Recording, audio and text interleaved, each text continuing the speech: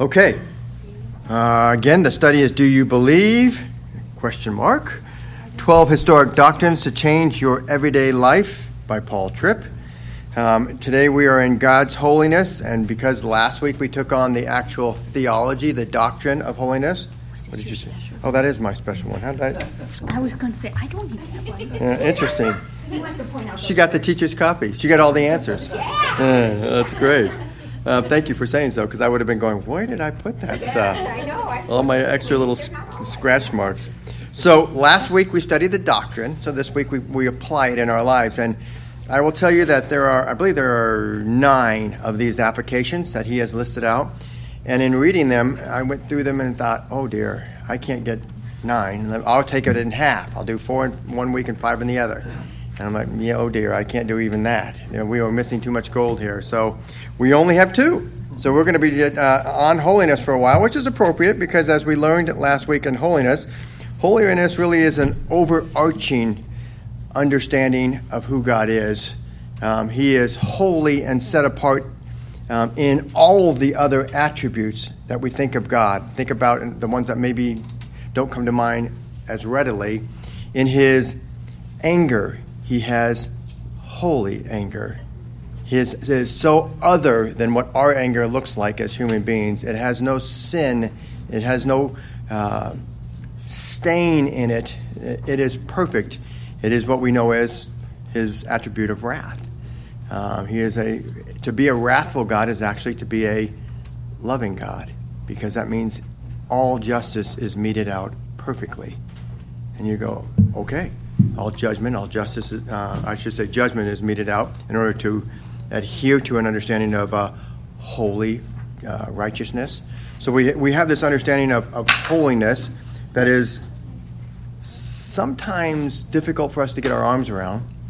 So we're going to slow down, and we're going to spend some more time on holiness. We'll take on 2 this week, and I'll see if we can get, maybe we can go up to 3 next week. Maybe not. We may just be taking 2 next week. So with that, remember that holiness, again, is the overarching attribute that encompasses all the other attributes. It has its main understanding that might be helpful is its otherness.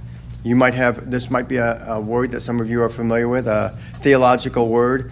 I spent some time with Kelly and Cindy and Tammy at the Eastside Women's Bible Study yesterday, affirming that, by the way, Kelly is now affirmed, vetted as a teacher here in Redeemer Reformed Baptist Church, so that's kind of neat. But I got a chance to listen to Kelly teach, and it's interesting, they were in the holiness of God, and R.C. Sproul was really hitting on the transcendence. That's the theological term for otherness. It helps me just to say otherness. I'm a little simple in my thinking.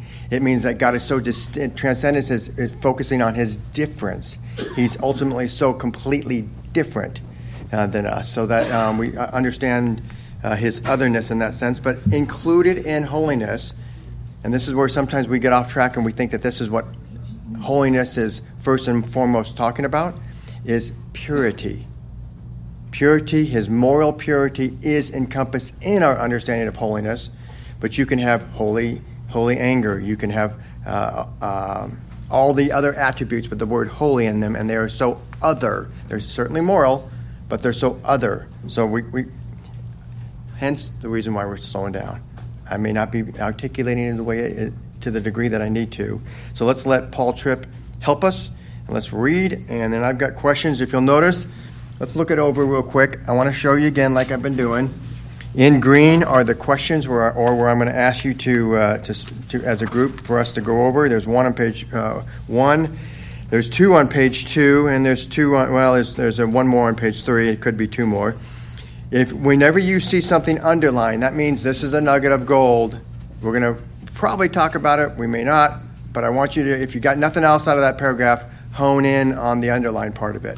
Sometimes in a Sunday morning, our thoughts can start to go in different directions as we start to think about our week. If you started to daydream for a second, go to the underline. Oop, that's what I was supposed to get out of that paragraph. Okay, so Mark, why don't you open us up with the reading, and then you figure out how you're going to send this mic across our group here. What does it mean to say What does it mean to live every day in the situations and locations of your life in a constant recognition of the holiness of God? What does it look like to let this doctrine form the important places in your life, such as friendships, career, marriage, parenting, sexuality, finances, civil life, education, leisure, entertainment, and church life? What does it mean to let this truth capture your heart and in so doing shape your deepest longings, your most influential motivations, the way you make decisions, the things you say, and the actions you take? What does it look like to carry this truth out of the halls of formal theology and into the private places where the drama of your life unfolds? What follows is a beginning list. My prayer is that it would ignite in you a desire to practically understand what it would mean to carry this awesome truth to every domain of your life. Okay, what he is saying there is if we only studied the doctrine and not how it applies to us in life, I like this term because it gives me a visual, we're nothing more than Bible bobbleheads. We sit there and we bobble around and we speak forth everything we know about God, and it has no transforming characteristic or nature in our life. We have to take the doctrine and put it into our lives, or we will not be transformed. That's what we're trying to do this week. So go ahead. The holiness of God is to be at the center of how you make sense of life. Whether you are a homemaker, executive, pastor, plumber, farmer, designer, or professor, you are a theologian. You are constantly having conversations with yourself about what is true and what is false. You carry around theological assumptions and conclusions that, whether you are aware of them or not, become the basis of decisions you make and actions you take. All the time, everyone, everywhere, lives theologically. I'm not talking here about your more formal religious life. I'm talking about the reality that the way you live your life is formed by what you have concluded is true. The holiness of God must be at the center of what you have concluded to be true, or you will not understand the universe properly, you won't understand your own life, and you won't live the way you were designed to live.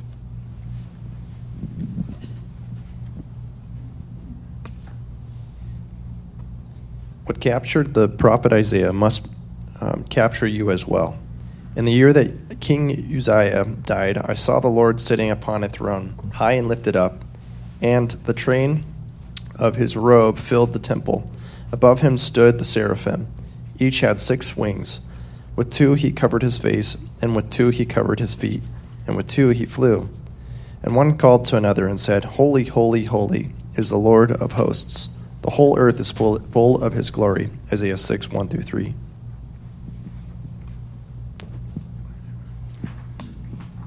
This amazing scene with its incalculable glory must be at the epicenter of how you understand everything. Without this, it is impossible to understand anything in your life correctly. Every good thing ever created has existed because on the throne of the universe sits one who is holy in every way, all the time. Your sense of identity, meaning, and purpose, your goals for your life, what you long for your loved ones, how you use your energy, time, and money, your sense of right and wrong, your means of making decisions, how you use your gifts and abilities, and where you look for peace and rest must be connected to this declaration. Holy, holy, holy is the Lord of hosts. The whole earth is full of his glory. The holiness of God should frighten you, while at the same time it should give you rest. It should both blow your mind and form the basis of how you make sense of everything. It should expose the darkest parts of you while leading into the light and hope of life. It should stop you in your tracks and with awe and wonder and provide tracks for your life to run on. It should comfort you with the distance between what you are and what God is, while making you want to draw near him. While God's holiness exposes your moral weakness, it should also make you run toward his grace. The holiness of God should expose all the pseudo-glory that fight for your heart, while revealing to you the only glory that that is truly glorious enough to to hook your life to. God's holiness is your light in darkness, your GPS when you feel lost, your comfort in the face of the evils of this fallen world, the constant reminder of who you are and what you need, and the place you run when everywhere else has proven inadequate. It is impossible to overstate the significance of the fact that God is holy, holy, holy. He is so holy that the entire earth is filled to the brim with the incomparable glory of his holiness.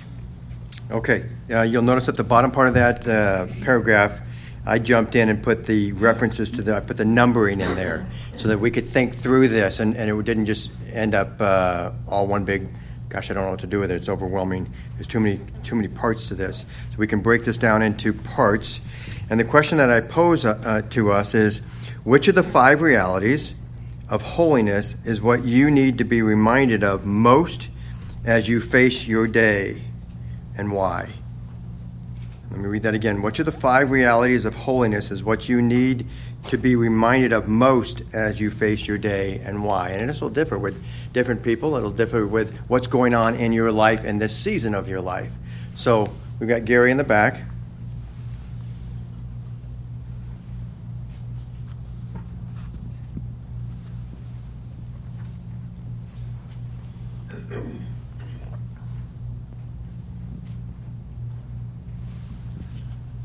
Well, the question I have is, what time of the day are you talking about?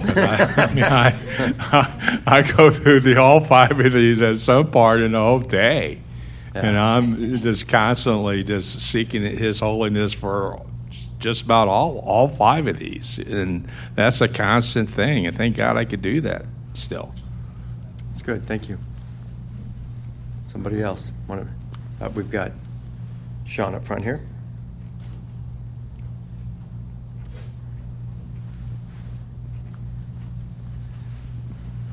This is probably implicit in Tripp's writing, but I wanted to just bring it out. Number 5 is here, the place that you run to when everywhere else has proven inadequate. I think of that a lot. And so, it drives me to the conclusion that we don't want to think about it quite that way. We want to think about it, and again, I think this is implicit in Tripp's writing, we want to think of God's holiness and God himself is the place we run first every day, so that we don't go through this process, right, of going through everything else possible from a fleshly mindset and saying, well, that doesn't work, so now, my last resort, I'll go to the Lord, right? We want to reverse that process, right? And when we do that, I think that's when we're living, to quote somebody who probably wouldn't otherwise quote, you're living your best life now. All right, Glenda, and also Wayne. Yeah, we're not living our best life now. No, I totally in agreement with you, brother. I am looking at number 4, the constant reminder of who you are. I am a creature when I think of the holiness of God. And so being a creature, then what I need is Christ. And so that's very humbling, but it also just is a pretty fair assessment of me. So, that's good. On that note, she picked number 4, the constant reminder of who you are and what you need. As a young police officer, every day I was reminded of who I was because I put on the uniform. And in putting on the uniform, I needed a mirror to see that I was putting it on correctly and it looked sharp and whatnot. It was a reminder that I was the one that was supposed to protect and serve. There's nobody else. When the call comes, you go. You don't go the other direction. It's interesting, and I was talking to PJ. He and I both share a commonality with the understanding of putting on the full armor of God. That process of intentionally walking through, as you do that, it's almost like you're creating that metaphorical mirror in front of you, reminding you who you are, so that you go out in the day. So I don't go out in the day. I've noticed when I sin, I go out as a passive, victim-minded person. rather than an armed soldier ready for battle. And so what he's saying here is, are you going out realizing the holiness of God identifies who you are, because you are now made holy in one sense and are being made holy in a second sense. And so that one was the one for me that I needed his reminder, the holiness to remind me of who I am and what I need. What I need is him. Not to forget him, to remember him as I go out into this world armed as a soldier, ready to engage, not to be engaged upon, not to be a victim and left sitting there going, well, how did this happen? Woe is me. Go ahead. I guess great mind think alike. I also selected number 4. And I did it because of the perspective I get from Romans 3:21. It says, but now. And those are probably the most beautiful words in Scripture there are for me, because Romans 1 to Romans 3:21 utterly decimates the human race. It starts out, there is none righteous, no, not one, and then it goes downhill from there.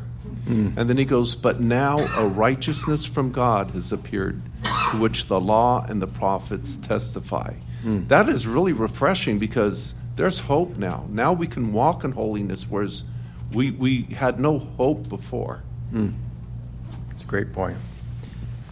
Let's get Megan in there, and then we'll read on after Megan. Megan had her hand up. I was looking at number 3, your comfort in the face of the evils of this fallen world. I think of this as a mom, because I don't give into peer pressure, like things that are accepted today. I'm like, well, God doesn't accept it, I don't accept it, but I have small children who are, oh, it's cool, or my friend does it, and I have to remind myself that God given me the tool. I have Scripture, we have all our little stories that we read. I'm like, kids, what did we talk about in catechism? But I still have to remind myself, like, okay, God's got it. You got it, girl. It's okay, guys, even though I have to constantly remind them. So that's what I think about. Well, every day, all day. It's a great perspective from a mother with all those young, impressionable minds. Yeah. And I had another aspect from another angle on number 3 was mine, just because of the wicked people in high places in this nation, in this world, trying to do their very best, spending all their energy to implement their wicked practices. We know that our God is still in control, and whatever he wills will come to pass. Amen. Okay, let's continue on. Here's the problem, though, that you and I face all day, every day. The culture around us, along with the systems and institutions of that culture, has abandoned the category of holiness. You see, when you deny that this God, the Holy One, exists, then you do not sense a need for holiness of any kind. You never hear politicians, educators, social media influencers, cultural critics, or entertainment icons use this category. It has no purpose or meaning to them. The people who write the dramas we stream don't have this category influencing what they write, how they think about right and wrong, or the way they present the moral character of a character. As a culture, we have philosophically walked away from holy. Holy is not in our definition of meaning and purpose. Holy doesn't enter into our concept of success. Holy is not seen as something to shape your marriage and guide your parenting. Holy never is discussed when people are talking about plans for their careers. Holy is viewed as a dusty religious concept with little practical meaning, held on to by a shrinking minority. Almost everyone wants justice, mercy, peace, forgiveness, and love, but they can exist in our lives only if the one in control is holy. Boom, there's a big one. You can't get those without a God who is holy. Let's continue on. Why? Because even though we have abandoned this truth, God has hardwired in all of us a hunger for what holiness alone can produce. But if you look around and listen, you will discover that in the practical scheme of things, holy simply doesn't matter. And for many, it doesn't exist. All right, let me make sure we got that. He's not saying people are going to long after holiness. He's saying that they're going to long after, that it's hardwired into that which holiness is able to bring about. Righteousness, fairness, all of the things that we ache for, but as a society we'll never get to if we're running after lawlessness, the opposite of, speaking of it, holiness as a from a purity, a moral purity sense. You can't get there from here without holiness, is what he is saying. So it is futile, it is insanity to expect, and we're seeing that played out in our culture right now. You want complete freedom, and yet you want to obtain it by doing no law. And so what do you end up with? Chaos, violence, corruption, distortion, hurt, suffering. Society, this test tube we live in right now is trying to come up with another way than holiness and see if they could bring about what only holiness can bring about. And it doesn't work. Let's continue on. Much of what you read, hear, watch, and interact with as a citizen in this present world will not reinforce for you the essentiality of this doctrine. And the more your culture influences the way you think, the less holy will have any practical, functional purpose in your life as well. It is possible to believe in the holiness of God and yet in your daily life practice holyless living. This truth might not become a way of thinking that then becomes a shaping influence on everything in your life. 1. It is possible, for instance, to include the holiness of God in your theological outline while forgetting that it's the reason why God's instructions for your marriage are paramount. 2, it's possible to say you believe this truth while forgetting that parenting is primarily about representing this Holy One in the lives of your children. You can mentally assent to this truth while functionally ignoring that holiness is what keeps your sexuality safe and pure. 3, you can embrace this truth intellectually and still not be brokenhearted that most of the people you encounter know nothing about the glory of this Holy One and live as rebels against his will and glory. Evangelism. 4, you can sing of God's holiness in a worship service while not connecting it to the way you treat your children in the car on the way home. 5, you can study God's holiness and then succumb to anxiety that forgets that the Lord of Lords, who is in control, is good in every way. So the question posed to us now is, which of the 5 shortcomings of holy-less living is most heartbreaking to you at this time in your life? So whether it's as a culture, whether it's a place where you are in the season of life that you're dealing with, as you read through those 5, which of the 5 shortcomings of holy-less living is most heartbreaking to you at this time in your life, and why?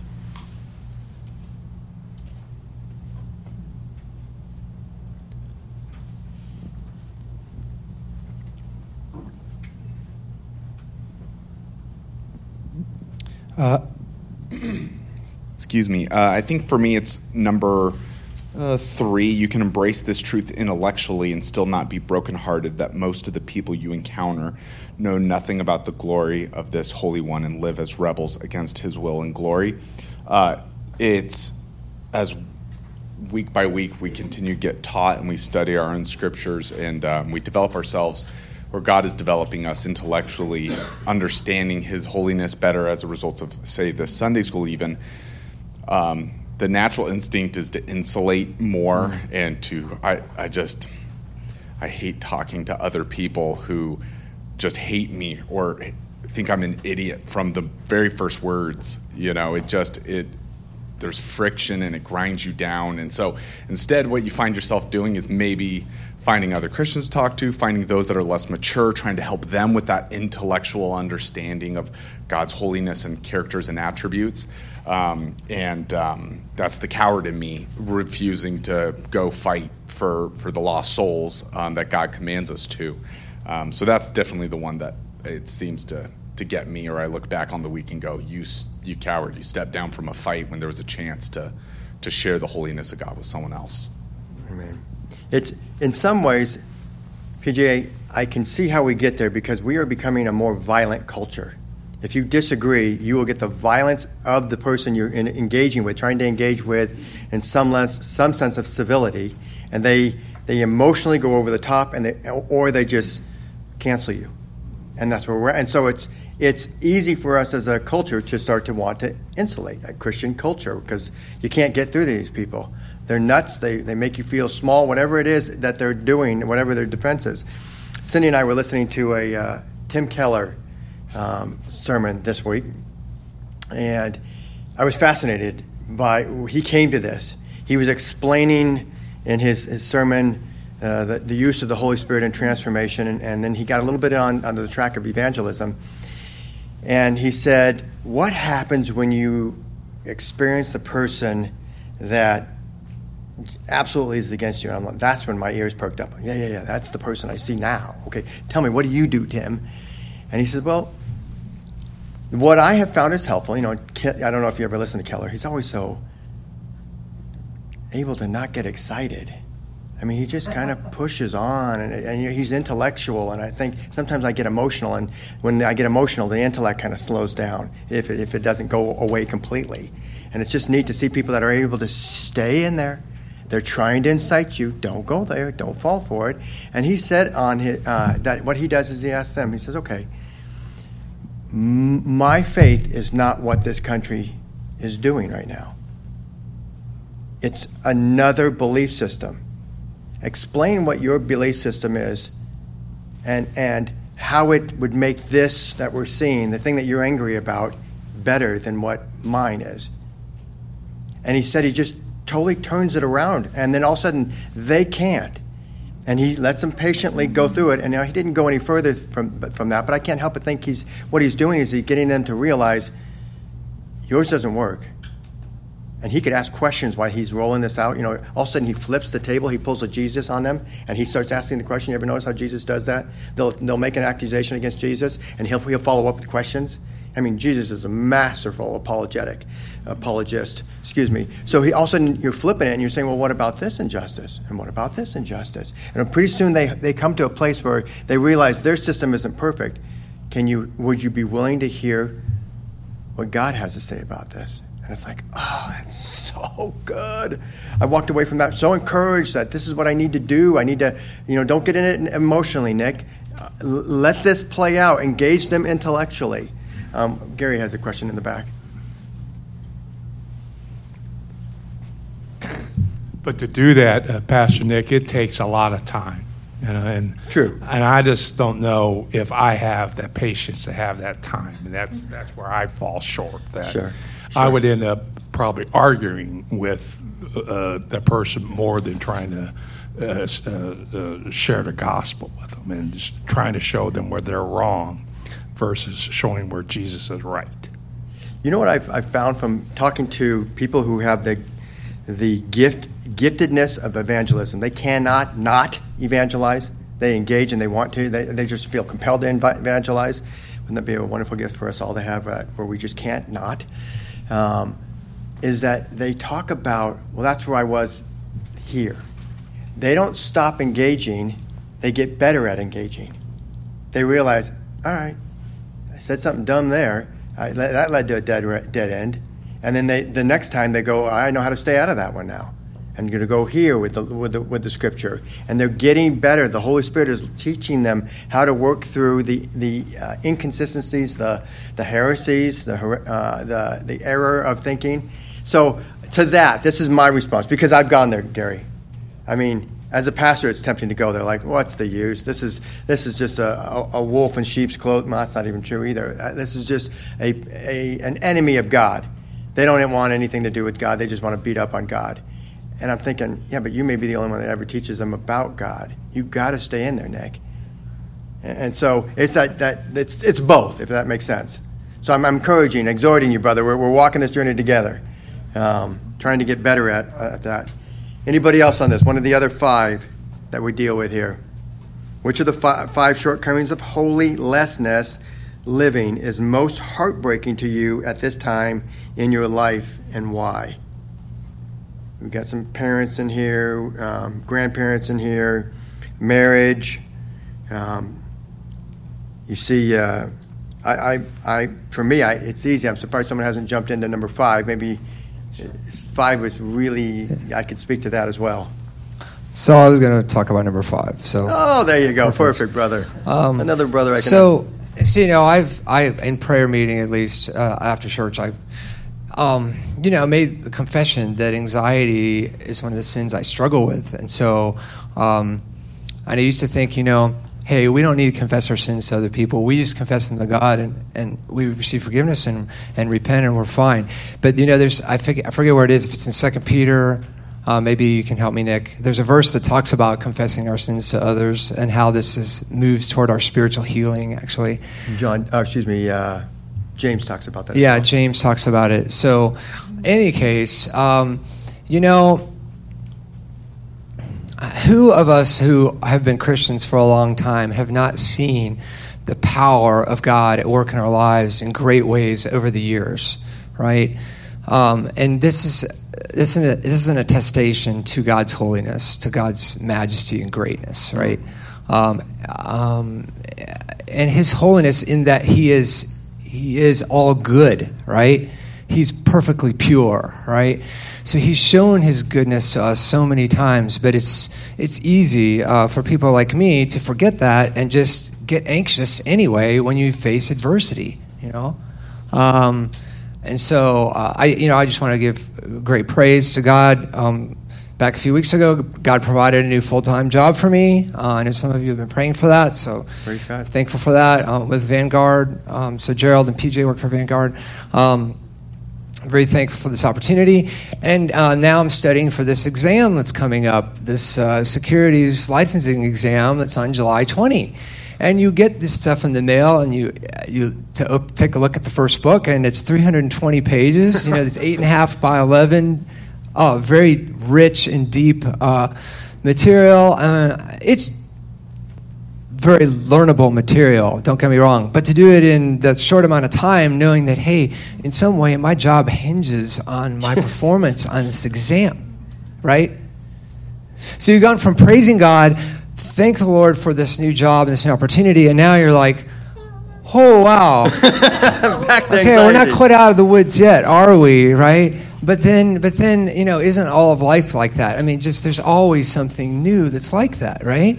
So we just have to keep coming back to the Lord and saying, you know what? I will not fear this thing, and I will not fear man and their rejection of me. But I will fear God alone. I will stand in Him, right? And trust in His greatness and holiness. By the way, let me just share this because I don't know if I'll get a chance to before the end. Taking this into our daily lives, taking God's holiness into our daily lives and living in the ramifications of it. One of the ways we train ourselves to do that is in corporate worship. So, when we come to the Lord every Sunday in the worship of Him, we're going through this pattern, this ACTS pattern, adoration, confession, thanksgiving, supplication, right?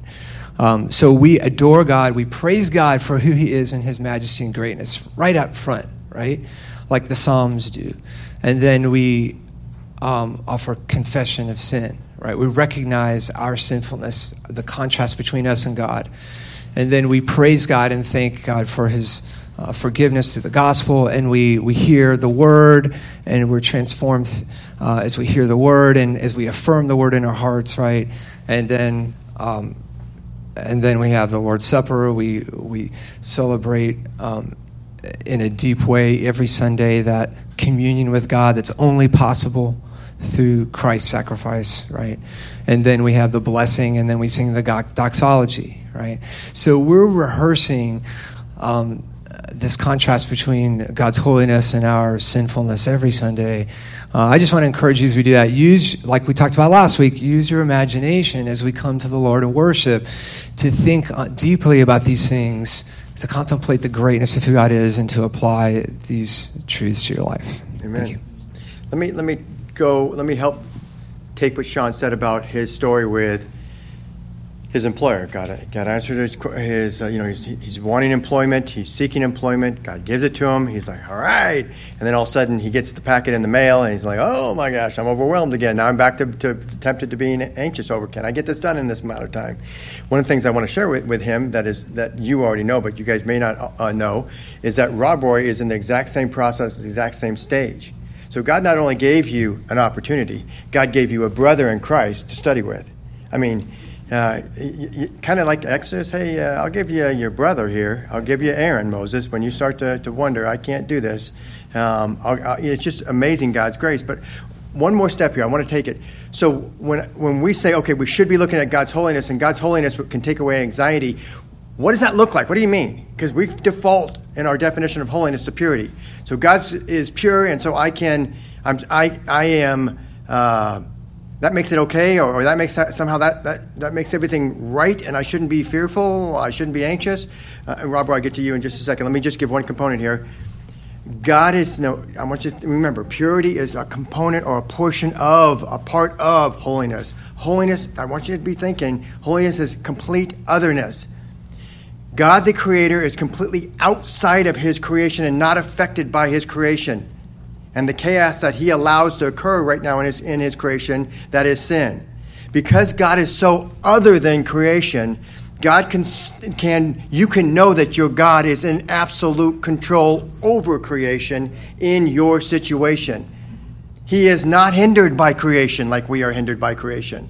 So that's the component of holiness. That's one component, I should say, that should make us realize I need to be reminded of His holiness. It can transform me out of a mindset of anxiety and into a mindset of, you got this, God. I'm just going to follow in what you are doing. Rob Boy, and let's get the mic to him.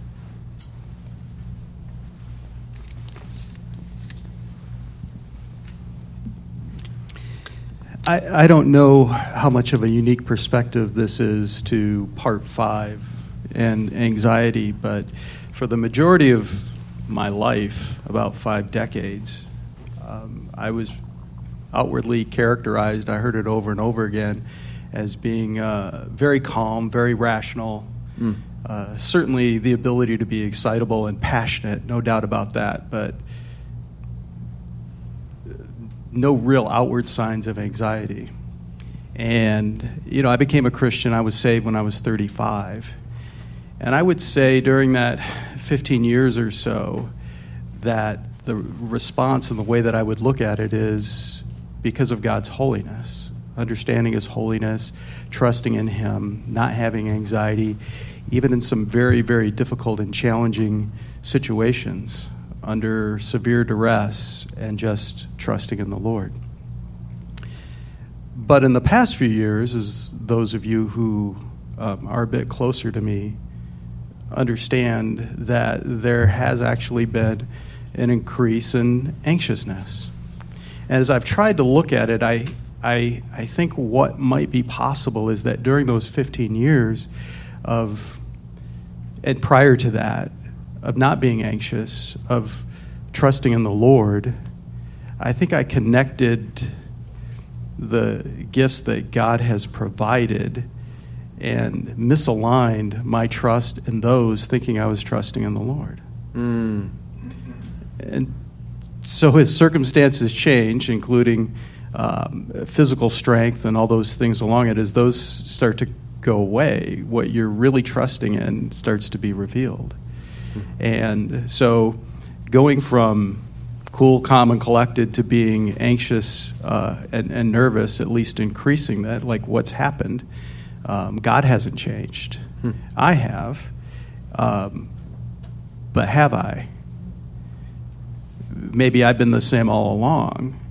It's just that the essence of who I am is more being revealed, and where my trust is. And so there's a unique perspective that I'm trying to understand in myself, where you can think you're trusting in God, but you're trusting in the circumstances and providence provided by God instead of God who's provided those providence and circumstances. I did want to go to some of the scriptures, so I keep coming back to that, reminding myself of that, and trying to isolate through that, and not be the Pharisee that gives thanks to God in a way that doesn't really thank God, and reevaluating kind of that period in my life. About fear, in 1 Peter 3 it says, "Now who is there to harm you if you are zealous for what is good? But even if you should suffer for righteousness' sake, you will be blessed. Have no fear of them. Do not be troubled, but in your hearts honor Christ as holy, always being prepared to make a defense to anyone who asks you for the reason for the hope that is in you, yet do it with gentleness and respect." And it goes on to say that they will sin, they will engage in every type of unrighteousness. And in chapter 4, verse 4 of 1 Peter, it says, with respect to this, they are surprised when you do not join them. They're surprised. They want you to join in. And because you don't, they malign you. See, we talk about evangelism. We're being evangelized. See, when we're holy, we're a reminder that they're not, that they're lost.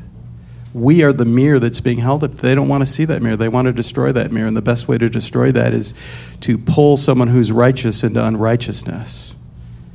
So that, as in Romans 1, they don't have to suppress the truth and unrighteousness. It's not as hard. When we're living for the Lord and we're a light in darkness, it becomes a lot harder to suppress that truth. And part of suppressing that truth is to go after you and cancel you and to take you out. And there's an anxiety that comes with that. Anyway, I'm still sorting through these things. But number 5 is a place that I wouldn't have characterized myself as being at for many, many years until the recent ones. Thank you, brother. Let me close with this. We do a fellowship meal every week. The idea behind the fellowship meal is to fellowship, is to think upon the things of the Lord and engage others. It doesn't mean that all the content will be to that level of focus, but ultimately we're here because we are Christians. When you think about the fellowship meal, think about as you go to sit down and you look, where am I going to sit down? Who do I want to engage? It might come from what you heard today, whether that's Sean, whether that's Rob Roy, and you can relate to that, PJ, Glenda, Gary, the people that have, you might be able to participate in and share. Hey, that's interesting. What you just shared helped me because I went through a season, or I am going through a season. Or maybe you have some encouragement because, I've been through that season, and I found this and this, or whatever it is. This is what the church acting as a church, growing in our transformation together as a people of God. Let's take advantage of that. We only got through one this week. Isn't God amazing? We'll start and we'll try for 2 and 3, and we'll see what God does. I think it was perfect with 1 today. Let me go. Are we hanging on to this for next week? No, I'll create another one. I'll put 2 and 3 on there next week. Okay? Let's go to the Lord in prayer. Heavenly Father, I do thank you. Never know when we on this side of the class what's going to come out of the class, and yet you are so faithful. You are so faithful to give us hearts that desire to walk as people that are in absolute dependence upon you, that want to be faithful to you. And you use this body of Christ, you use this word, this truth to convict us, to show us, to reveal to us what's going on in our own hearts, to hear it from our neighbor, to help us understand it. You are a good, gracious God. You do the work of transformation in this class every week, and we thank you for it. It's in Christ's name we pray. Amen.